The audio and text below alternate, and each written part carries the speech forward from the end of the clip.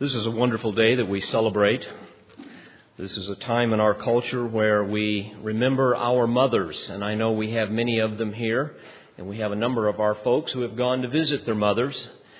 And I know my mom is going to be at our place a little bit later on, and unfortunately Nancy's mom is still about 500 miles away. We'll give her a call, and you know how all of those things go. It's a wonderful time of the year. And I thought today we would step away from our verse-by-verse exposition of the Gospel of Matthew and reflect a little bit upon this whole idea of what it really means to honor our wives and our mothers. I'm eternally grateful for godly grandmothers in my life who modeled the love of Christ and showered me with affection as a young child and as a young boy, a young man. I'm thankful for a godly mother who raised me to fear the Lord and continues to pray and sacrificially serve me and my family. I'm thankful for a godly mother-in-law that raised my precious wife to love the Lord with all of her heart and has been such an inspiration to our family. And certainly I'm thankful for a godly wife, the mother of my children, who continues to be the most tangible expression of God's divine mercy and grace in my life. I'm thankful for a godly daughter and daughter-in-law who love their husbands, love their children, my grandbabies. I've got some pictures if you want to see them. I've even got them here. Women who are committed to raising their children in the discipline and the instruction of the Lord. I'm thankful for them. And I'm thankful for all of you moms here at Calvary Bible Church who constantly stagger me as I watch your devotion to your family and your love for your children and your husbands. And just the stamina that it takes for you to do all that you do. As men, we will gladly tend the fields and we will gladly fight your wars, but please do not ask us to tend to the children for longer than a few hours, for certainly such exhausting labor is beyond the realm of our endurance. And so we are all amazed as we watch you tend to your children. And beyond that, I'm certainly amazed as your pastor to watch so many of you adorn yourselves in godly virtue and manifest the meek and quiet, submissive spirit that honors the Lord. And truly it is the hidden person of the heart that is attractive to God and to men who love the Lord, not the outward appearance alone, as 1 Peter 3 tells us. So indeed, I believe it is appropriate this morning for us to recognize your love, your sacrifice. Yours is not an easy job. I know of no rational man who wishes he had been born a woman so that he could be a mother. But, ladies, the joys of motherhood and the sanctity of your marriage and your home is under siege. I think you all realize that. If you don't, you need to. The world is utterly hostile to all that you would stand for as a Christian mother and a Christian wife. It is opposed to everything that would bring you joy ultimately.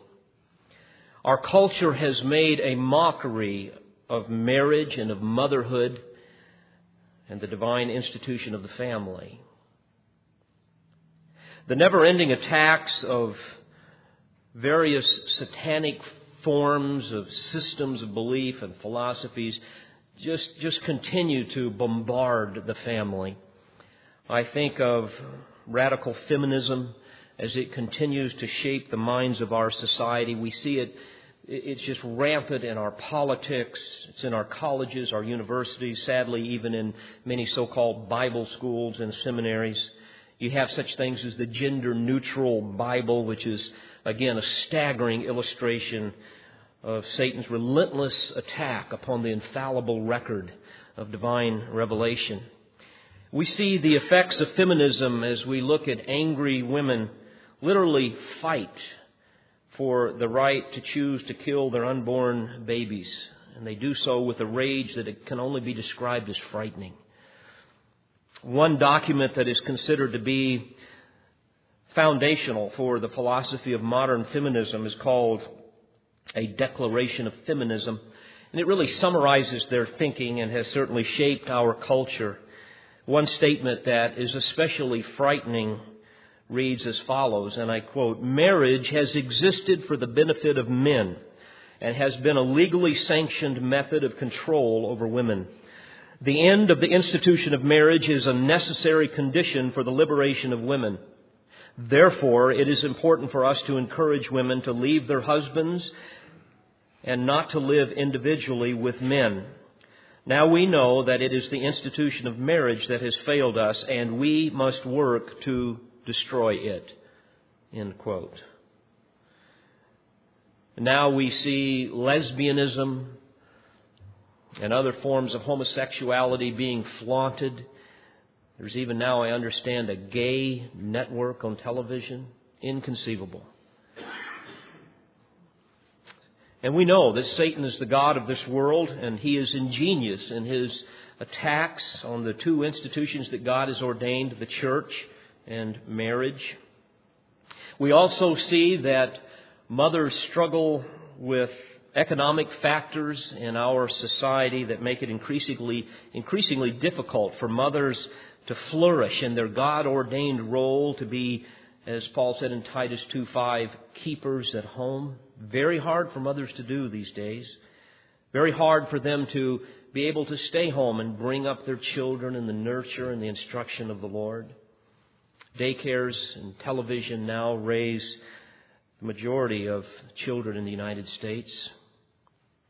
And certainly Hollywood continues to spread the moral cancer of adultery, and it just diminishes the glorious truths of the sanctity of marriage. You see it in such shows that are so popular, even like Friends. I saw part of that once. That was all I could handle.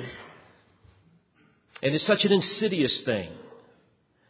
We see Hollywood producing more and more themes regarding homosexuality and every imaginable philosophy that would mock the divine virtues that are to be found in marriage and in the family. We see half-dressed trollops parading themselves across stages, singing their songs of immorality, intoxicating our youth with the wine of debauchery. And then we see our young teenage girls beginning to dress and act like them. You go to the malls these days and young girls are dressed like whores. They're desperate for male attention. And then young men succumb to their seductions, resulting in what we now have as a generation of children that were produced by unwed mothers. We see a proliferation of substance abuse because of all of this. Suicide is on the rise with our youth. And there are new venereal diseases coming up every month that we don't know how to treat. Beloved, we are in a battle for the hearts and the minds of our children. And it begins at home. And guess who has the greatest influence over children in the home?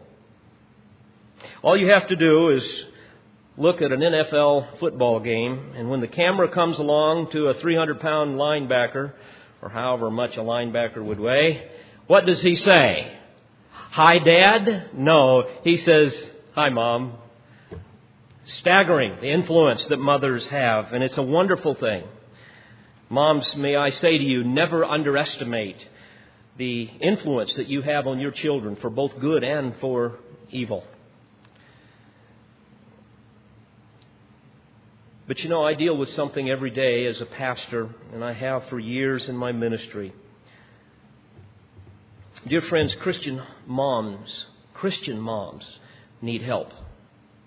Certainly non-believers do as well. They need the Lord, but Christian moms need help.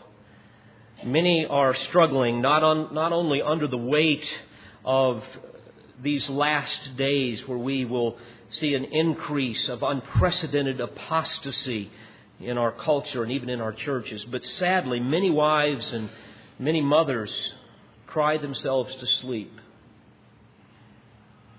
because of something far more painful, because of something far more devastating in their hearts than the social pressures and the political pressures and all of the garbage from Hollywood that we have to guard our children against, even more than just the demands of trying to raise children. Dear friends, what many Christian mothers and wives struggle with is ungodly husbands and fathers who simply do not love them and do not lead them as they should. Men, I know of no greater way for us to honor our wives and our mothers than for us to humbly examine our hearts this morning before the Lord, to re-examine what God has asked us to do, not only for the good of our wives, but for our good and for God's glory. Men, I hope you realize that we will all give an account someday before God concerning the way we loved our wives, the way we loved our families, the way we gave oversight to our families. And I'm sure that some of you have wives and children that are living in sorrow. I know that to be a fact, even in this church and certainly in our community. Some of you have wives that live in pain and disappointment. Some of your wives have told me that being your wife is very difficult. And I know of some that have said it's virtually unbearable. I know many women who are unfulfilled. They're angry. They're disillusioned. They're depressed. And most of them are too afraid to even say so. And frankly, it would be a supreme act of hypocrisy for we as men to buy our wives, the mothers of our children, a beautiful corsage and take them out to dinner today and never give any thought to perhaps the wickedness within our heart that burdens them day after day. So men, may I gently yet authoritatively as your pastor admonish every man as I've had to admonish myself this week as I have thought through what I'm about to tell you. May I just admonish you to measure yourself this morning against the divine standard. There are three crucial admonitions that we are going to look at today, out of many, but I believe these are foundational. These would be the foundation stones upon which we must build the superstructure of our marriage and of our family. Let me give you the three commands, and they're found in Ephesians 5 and one in chapter 6, if you would like to turn there. Three commands. Number one, to be Spirit-controlled. Number two, we're commanded to love our wives. And number three, we're commanded to discipline and instruct our children.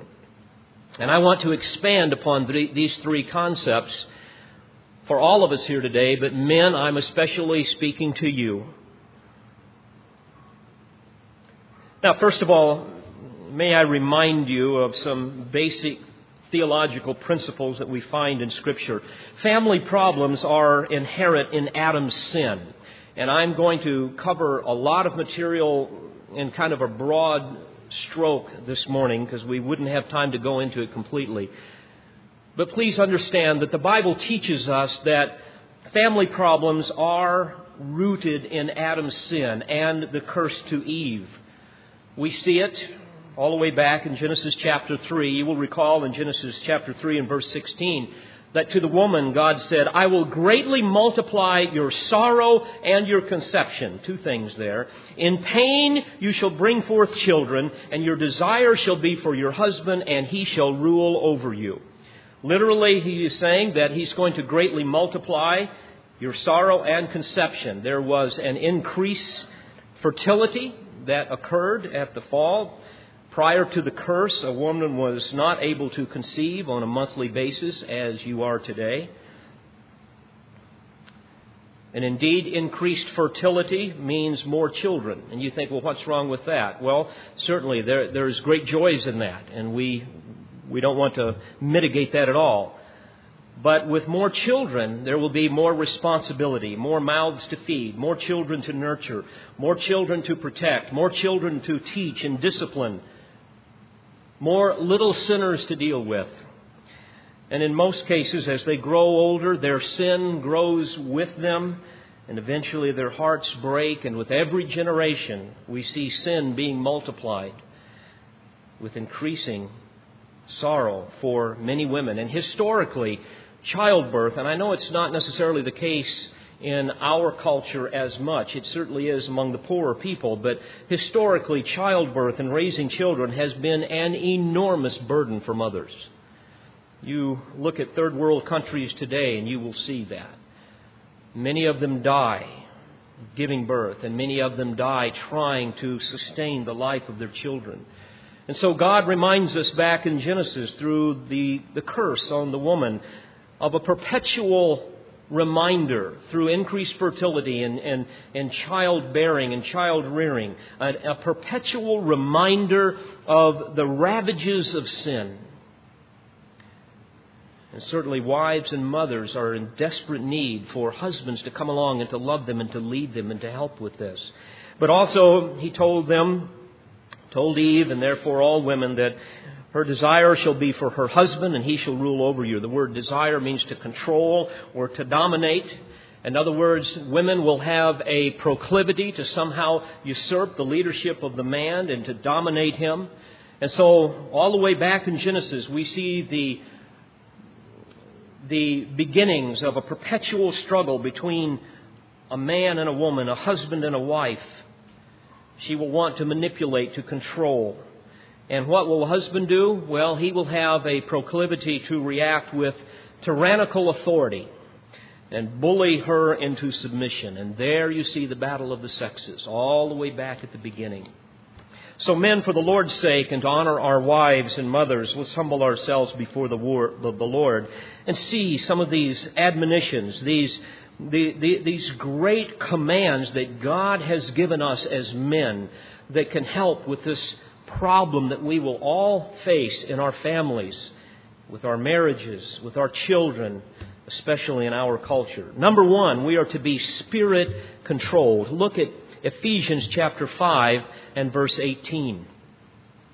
The Apostle Paul writing here to the church in Ephesus, and he says, "And do not get drunk with wine, for that is dissipation, but be filled with the Spirit." Now, you say, that looks like it's a verse applying to all of us. Well, certainly it is, but what you will see is that in the verses to follow, there are many more admonitions to the husband than to the wife. And since he is the one held responsible as the head of the wife and the head of the family, I believe this text weighs more heavily upon the husband than anyone else, even though it certainly would apply to us all.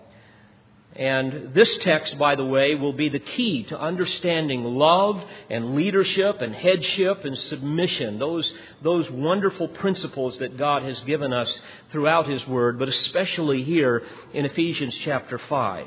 Now, men, let me say from the outset that if you accurately understand this text and you live it, your life and your marriage will be transformed into something vibrant and fulfilling. It will become, your family and your marriage will become a haven of blessing and rest.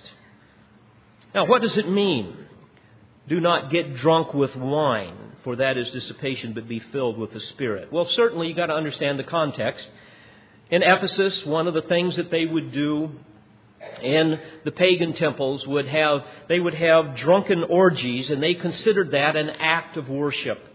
It's amazing how Satan can deceive people. And certainly wine has an effect, doesn't it? What does wine or strong drink, what does it do? Well, it intoxicates. And so literally what the Apostle Paul is using here is an illustration from that culture that would say, don't be intoxicated with wine, but be intoxicated with the Holy Spirit. It literally has the idea of being under the influence of the Holy Spirit. It means to be controlled by the Holy Spirit, to be filled up by the Holy Spirit. He's saying, be a man whose mind and whose heart is utterly devoted to honoring the indwelling Holy Spirit. Now again, we've got to back up, guys. And certainly, ladies, you can eavesdrop here because much of this applies to you as well. We need to back up and make sure we understand some of the biblical concepts here with respect to the Holy Spirit. We know that He is the third person of the Trinity and that He lives within every twice-born saint. He is given to every person from the Father by the Son's request to be our helper. He is, in fact, our resident teacher that lives within us, that guides us into all truth.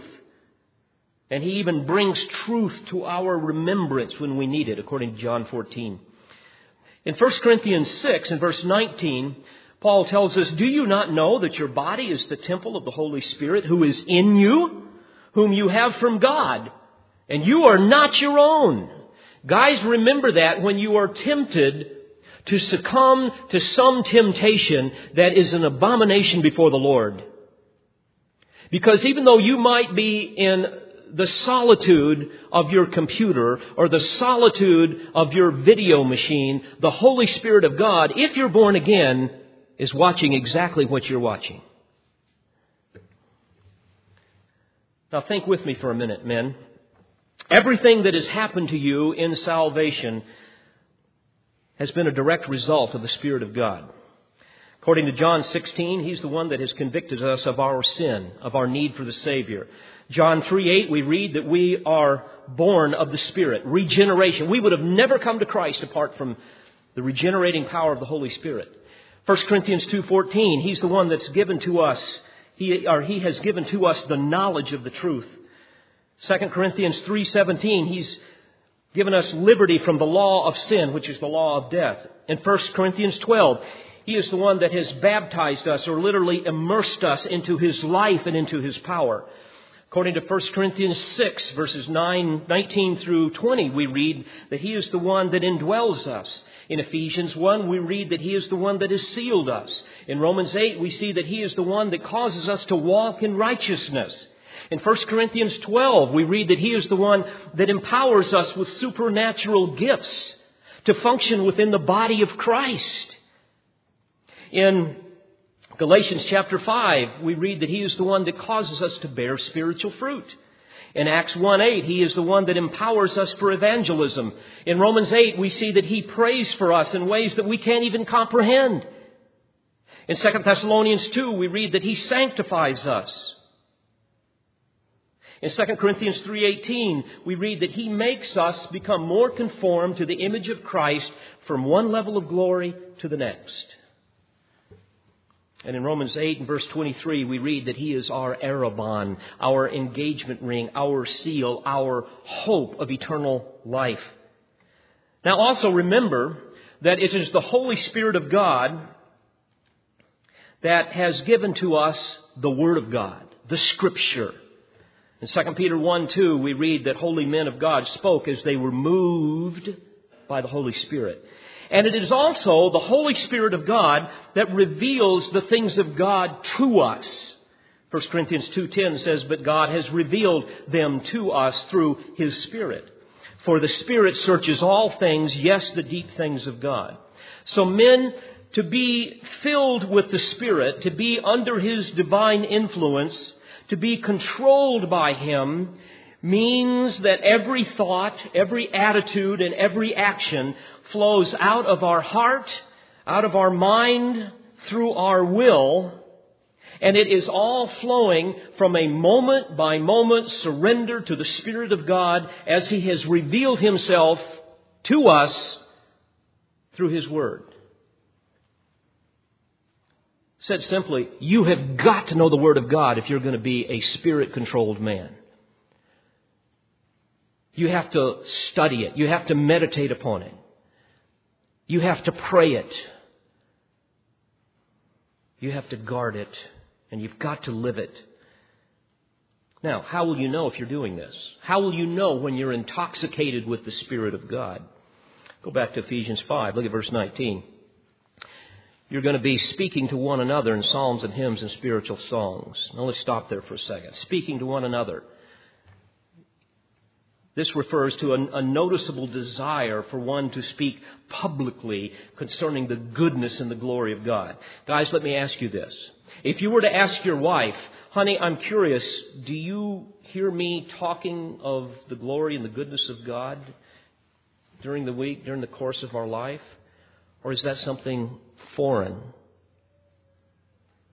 For many women, they would say, I never hear my husband talk about those things. Not only that, he goes on to say that it's going to be a praise to God in song. In other words, there will be a song within the heart of a man who is Spirit-controlled. If I can put it a little bit differently, folks, you show me a man who doesn't like to sing the glories of Christ, and I'll show you a man that's not Spirit-controlled. You show me a man who hears the glorious hymns of the faith, and it kind of turns them off, and I just don't like that stuff. You need to examine to see if you're even in the Lord, much less being Spirit-controlled. Notice also in verse 19, he says that you're going to be singing and making melody with your heart to the Lord. You see, it's not only public, but it will be private. Even in private, there will be an exhilarating joy because of the divine presence, because I am so full of the Holy Spirit as He's revealed Himself in His Word. And I find my heart just overflowing with doxologies of praise. You see, men, what our Lord longs for us to manifest, and what our wives long to see, and what the mothers of our children long to see in us, is a heart that is so under the influence of the Spirit of God that it overflows with doxologies of praise.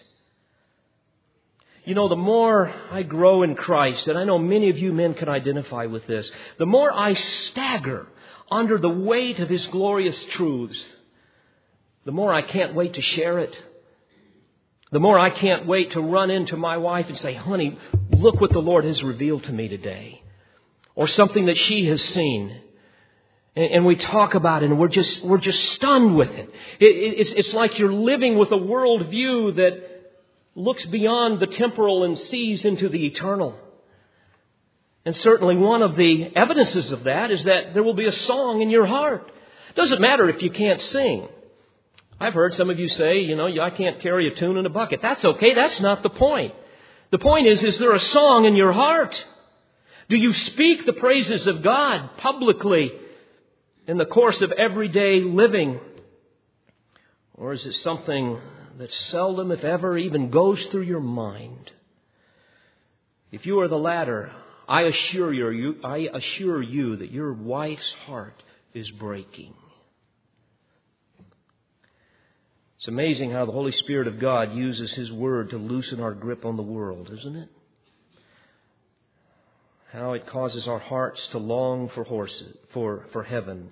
And I was thinking of the idea of the way that God has moved in the hearts of so many men, and how He causes us to want to know more of Him and want to sing of Him. And all of that is a gift of the Spirit of God. So men, a Spirit-filled life produces music, songs of redemption, songs of hope, exalting the God of our salvation. It's interesting, isn't it? The unsaved of this world laugh at our songs. Those songs are ridiculous to them. Why? Because they don't have the Holy Spirit of God residing within them. The psalmist says in 96 verses 1 through 2, sing to the Lord a new song. Sing to the Lord all the earth. Sing to the Lord. Bless His name. Proclaim good tidings of His salvation from day to day. Well, men, it doesn't stop there. If you're Spirit controlled, not only will there be verse 19 coming out of your heart, but also look at verse 20. Always giving thanks for all things. Wow.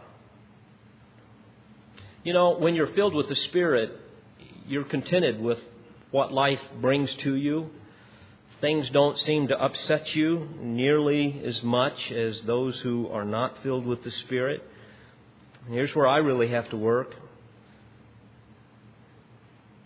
Yes, honey, I'll take out the trash. I'm thankful that I can do that. I'm thankful that I can serve you in that way. Oh, it's okay, honey. You dented the truck. I'm just thankful that you weren't hurt. Okay, honey. I'm just thankful that we have dinner, even though it is late. That's fine. No big deal. Because God's in control of everything. I'm just going to rejoice in the Lord. You know, guys, if we were more that way, there just probably wouldn't be any fights in the home. You know, it's really hard to pick a fight with a person that's always thankful. You know it? And then on top of that, they're always singing about the Lord. But that certainly is the fruit of being filled with the Holy Spirit. Always giving thanks for all things in the name of our Lord Jesus Christ to God, even the Father. But guys, it doesn't stop there. Notice what happens. Now, because of our unrestricted worship, as we enjoy the indwelling Spirit, and because we're under His divine influence, we can now do something that would normally be impossible, verse 21, and be subject to one another in the fear of Christ. Oh boy, now here's where it starts getting tough. Be subject to one another. The Greek term to be subject to literally means to rank yourself under. It means to subordinate yourself. It was literally a military term used to describe one that would submit to a superior officer, or even used to describe slaves submitting to masters. Guys, what this is saying is that when you're spirit controlled, you're going to be a man that will be willing to give up his rights. You're going to be a man that will be willing to relinquish your control and humbly serve your wife and other people. Yes, but my wife is so hard to love, Pastor, you just don't know. And my kids are obnoxious. They need discipline. I mean, my family, when I come home, it's like trying to herd cats. My career stinks. I don't like myself anymore. My finances are in ruin. My life is... My spiritual life is shallow. Quite honestly, at times I think I'm just mad at God. What am I supposed to do? And on top of that, my wife she's just angry and controlling and manipulative. She's always nagging at me. What am I supposed to do? Oh, I can tell you. Surrender yourself to the Spirit's control. Notice I didn't say go to Sunday school more, go to church more, go to Wednesday night Bible study more. Surrender yourself to the influence of the Spirit of God. Men, what you must do is you must always begin, whenever you have marital problems, you have family problems, begin with the assumption that the disaster in your marriage is primarily your fault. That's where you must begin. You have to say, God, maybe I have grieved your Holy Spirit. And I must confess that I'm not filled with your Spirit. Lord, I'm willing to examine my heart and deal with my sin. God, I want to cry out to you for forgiveness. I want to cry out to you for wisdom and knowing how to deal with my wife, who indeed is hard to live with. But God, I'm sure that by your power, and as I commit myself to remaining under the influence of the Spirit of the living God, that you will help me to know how to love her and how to serve her. Even as Hosea did Gomer. And then, men, you sit back and you begin to watch the transformation of your heart and your mind. And gradually what you will see is your lips will begin to speak the glories and the excellencies of Christ. Within your heart, a song will begin to overflow as you enjoy communing with the living God. Even as Jesus said in John 7, when the Holy Spirit comes in you, out of your soul will flow living waters. Is that indicative of your life, men?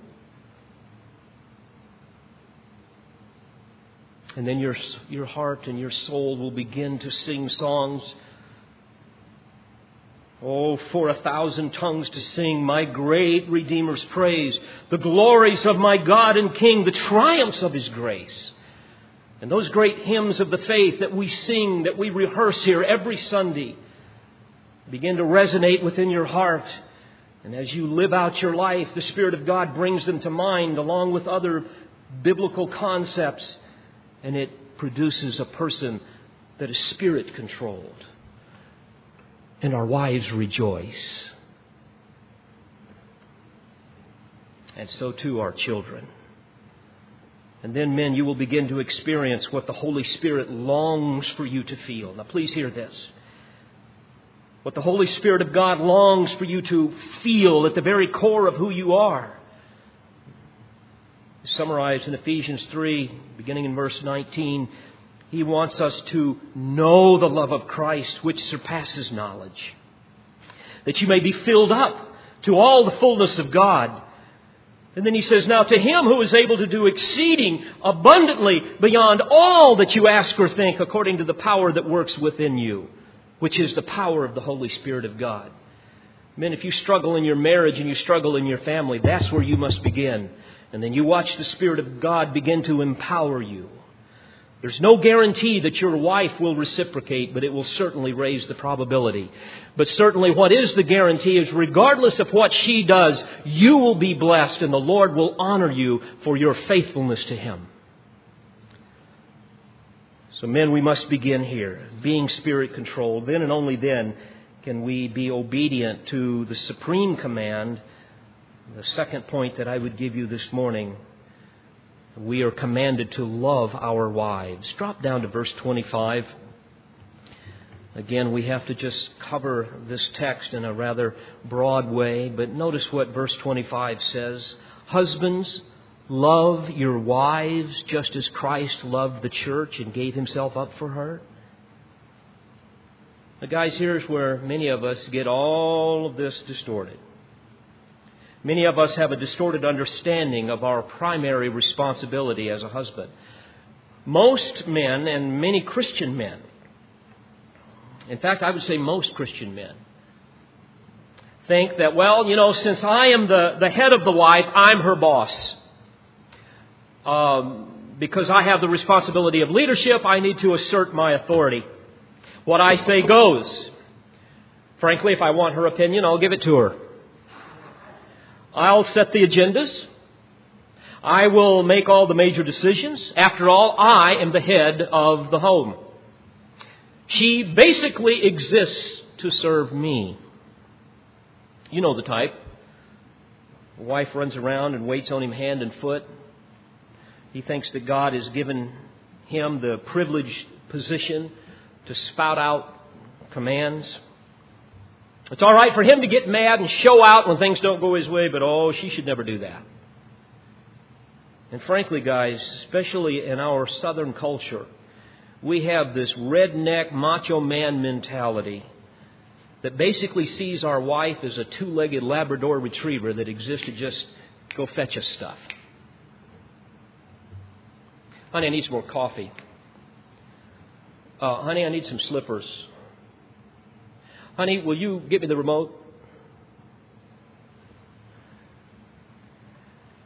And then, as a result, our wives live in fear of making you mad. What a horrific way to live. One woman told me the other day that she has not a child-centered home. We were talking about child-centered homes where in some homes, everything focuses around little Johnny. And little Johnny becomes the center of gravity around which everybody orbits. But she says, that's not my home. I have a husband-centered home.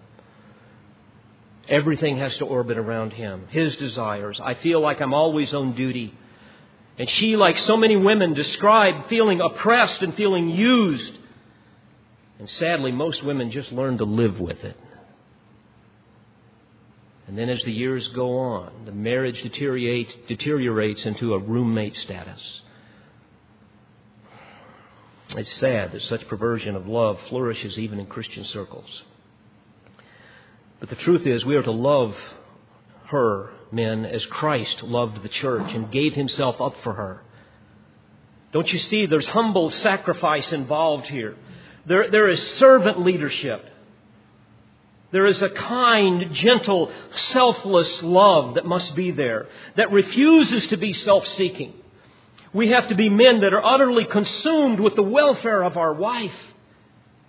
Can you imagine Jesus saying to one of the disciples, hey, somebody needs to come here and wash my feet.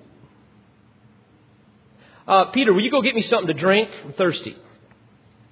Mary, Martha, where's supper? I'm hungry. Don't you know what time it is? I mean, men, where's our minds here? And yet that's precisely how we treat our wives many times. Countless Christian wives describe their relationship with their husbands with words like, I'm afraid. I feel like I'm on duty because you never know how he will explode, what will set him off. They describe their husbands as domineering, overbearing, rude, insensitive, whiny. He treats me like a little girl. Demeaning. He loves to humiliate me. He's manipulative. He uses me. He's selfish. He's demanding. Guys, this is our propensity because of our flesh and the unique effect of the curse upon us, and we must fight against it. Can you imagine the disciples ever describing Jesus in such a way? Yeah, he's just a tyrant, man. I mean, the guy's demanding, manipulative. You never know when he's going to blow up. Men, how did we ever get this way? The answer is real simple. We're not Spirit-filled. And then we can justify our actions because we've seen our fathers do that. Men, we are called to serve her, not vice versa. God didn't say, you know what, I have called you to be her husband because I want you to be in charge of her life. I want you to be her boss.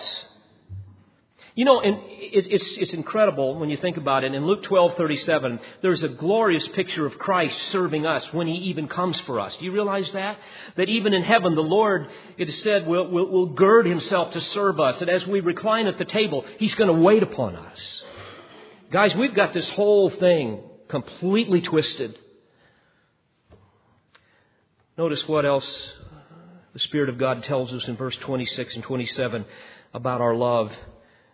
Here's how Christ loved the church, that He might sanctify her, having cleansed her by the washing of water with the Word, that He might present to Himself the church in all her glory, having no spot or wrinkle or any such thing, but that she should be holy and blameless. You see, guys, our love is not only a serving love, but a purifying love.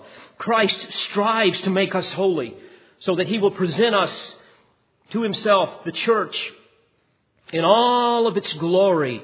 Indikos in the original language. It means being adorned in glorious splendor. You see, this is the kind of love that should be our love for our wives, guys, where we battle against anything that might defile our wife. That anything that might threaten her purity becomes something that we hate.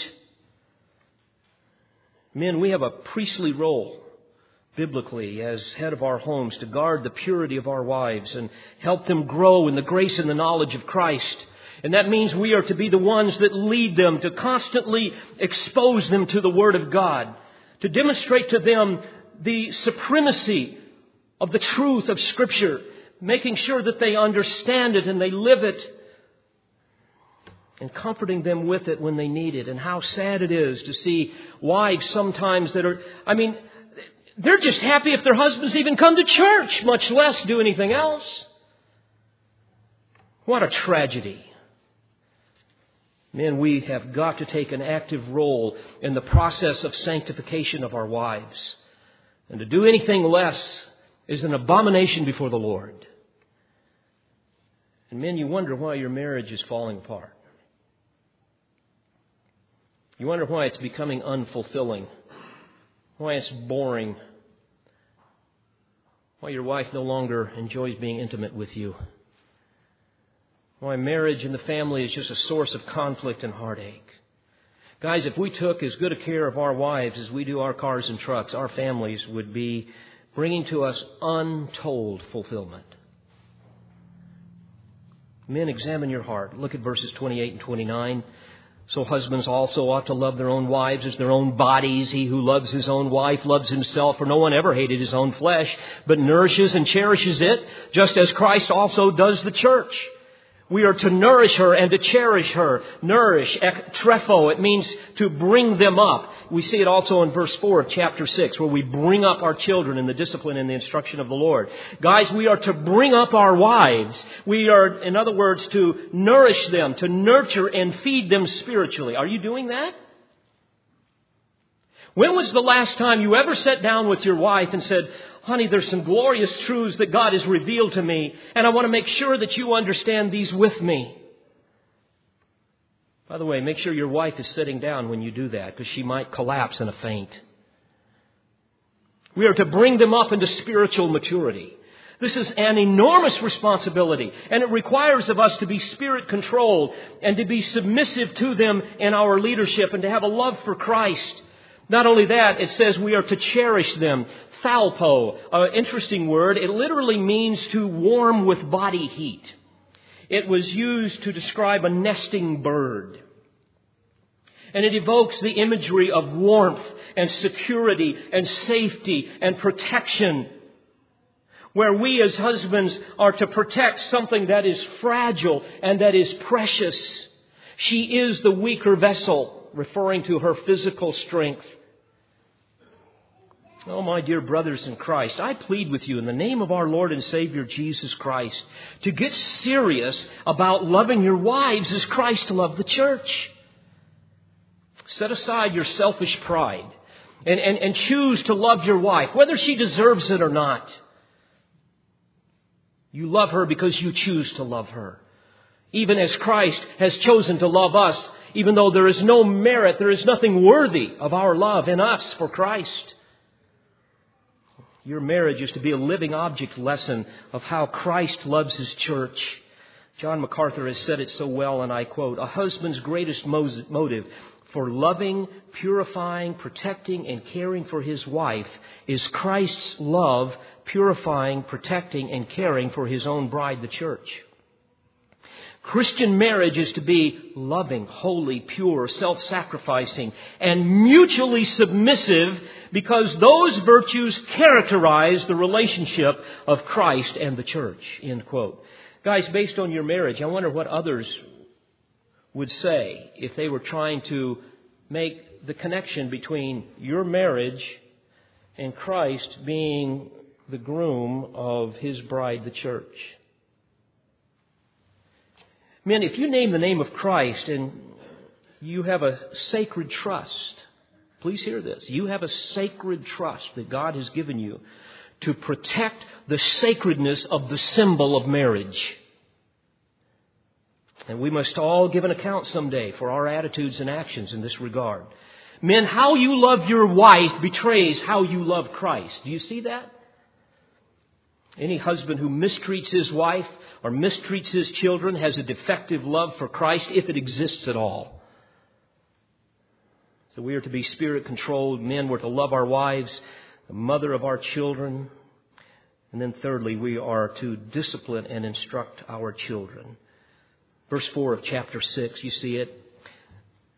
"And fathers, do not provoke your children to anger, but bring them up in the discipline and instruction of the Lord." First, notice it says what not to do. It says what you're not to do, guys, is provoke your children to anger. In other words, you're not to make unreasonable demands upon them. You're not to have some domineering, overbearing, tyrannical type of a disposition. Or you can even go to the opposite extreme, and you will make them angry by being uninvolved, indifferent, apathetic, a disinterested third party that just lets mama deal with them. After all, you are so self-centered with your agenda that you think that it is her responsibility to raise the kids. That's provoking kids to anger. Both of them will drive children to despair and resentment. A man by the name of Lou Priolo has written a very excellent book. I would encourage you all to get it, The Heart of Anger. And in it, he has 25 ways that parents provoke their children to anger. Let me read them to you without comment, and you get the idea of what is entailed in this verse.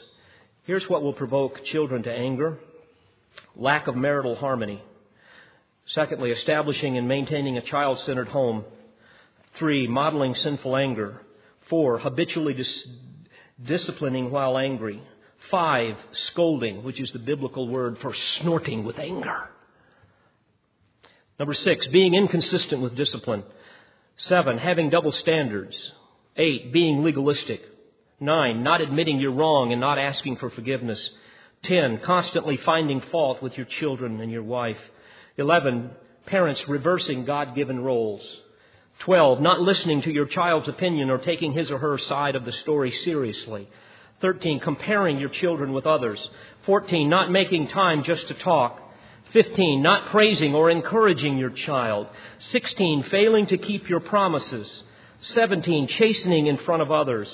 18, not allowing enough freedom. 19, allowing too much freedom.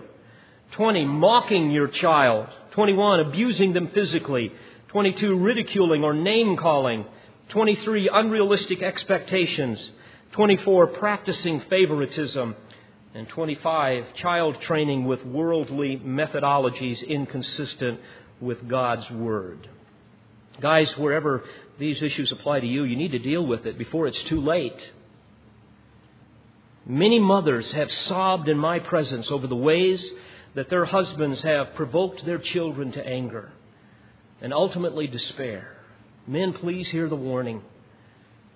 Well, what should you do? Well, he says, bring them up in the discipline and instruction of the Lord. Now listen carefully, guys. Discipline means systematically training and correcting your children. That requires thought, doesn't it? It requires effort. You see, this is an act of love, men. Proverbs 13:24 says, he who spares his rod hates his son, but he who loves him disciplines him diligently. What a heartbreak it is to watch rebellious children become rebellious adults and then destroy their lives. And sadly, in most cases, it could have been avoided with the proper discipline and with the proper instruction. And while it's not always the father's fault, certainly the thread of commonality in most marital problems and most family problems and most rebellion problems in children is a lack of love and leadership on the part of the husband and the father. Proverbs 29 and verse 15 says, the rod and reproof give wisdom, but a child who gets his own way brings shame to his mother. And Proverbs 10 verse 1 says, a wise son makes a glad father, but a foolish son is the grief of his mother. Guys, we are to discipline them with the systematic training and correction that God has given us in His Word. And secondly, to instruct them. Instruction literally means to put in the mind. And it includes the idea of correcting and imparting factual information, especially biblically as it pertains to the Proverbs and some of the other admonitions that we see throughout Scripture. Men, I admonish you. We've just got to step up to the plate here. We've got to learn to discipline and instruct our children. Don't leave it to mama. Don't leave it to the Sunday school class or to the youth group or to the church, or for heaven's sakes, leave it to the public schools or even your homeschool groups. God has given you the responsibility to see to it that they fear God, that they love God, that they obey Him. Men, we must teach our children to guard their minds and to obey their fathers and their mothers and to honor the Word of God and to choose their companions wisely, and on it goes. That is our responsibility to see to it that that is happening. Well, men, we all fall short of the divine standard, and by God's grace we can do better. And again, what a great gift it would be to our wives and mothers to get seriously about being under the influence of the Spirit of God, learning what it really means to love our wives and discipline and instruct our children. I want to close with a confession of one Christian father. And I quote, "My family is all grown and the kids are all gone now. But if I had to do it all over again, this is what I would do. I would love my wife more in front of my children. I would laugh with my children more at our mistakes and our joys. I would listen more, even to the littlest child. I would be more honest about my own weaknesses, never pretending perfection. I would pray differently for my family. Instead of focusing on them, I'd focus on me. I would do more things together with my children.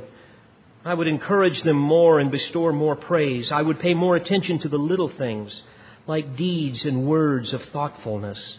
And then finally, if I had to do it all over again, I would share God more intimately with my family. Every ordinary thing that happened in every ordinary day, I would use to direct them to God. Men, let's give our wives a gift that surpasses all others. The one that they would rather have than all of the flowers in the world. All of the good restaurant food in the world. Let's give them a taste of what it means to have a husband and a father who is controlled by the living Spirit of God that dwells within them. And let's give them a taste of a person, a man who has a love for Christ that illustrates Christ's love for His church. And let's show them that we're serious about disciplining and instructing our children so that they will grow to be a joy not only to their mother and their father, but also grow to give great glory to the God that we serve. Let's pray together. Father, we thank You for our wives and mothers, and we thank You for the joy that we have as husbands and as fathers to love them. Lord, I pray that You will cause the seeds of these truths to bear much fruit in our hearts. And we commit all of this to You and pray that You will be glorified in it for Jesus' sake. And it's in His name that I pray. Amen. We pray you've been edified by this presentation. You've been listening to pastor, Bible teacher, and author David Harrell. For more information or to order additional tapes or CDs of Pastor Harrell's messages, please visit cbctn.org or call 615-746-0113.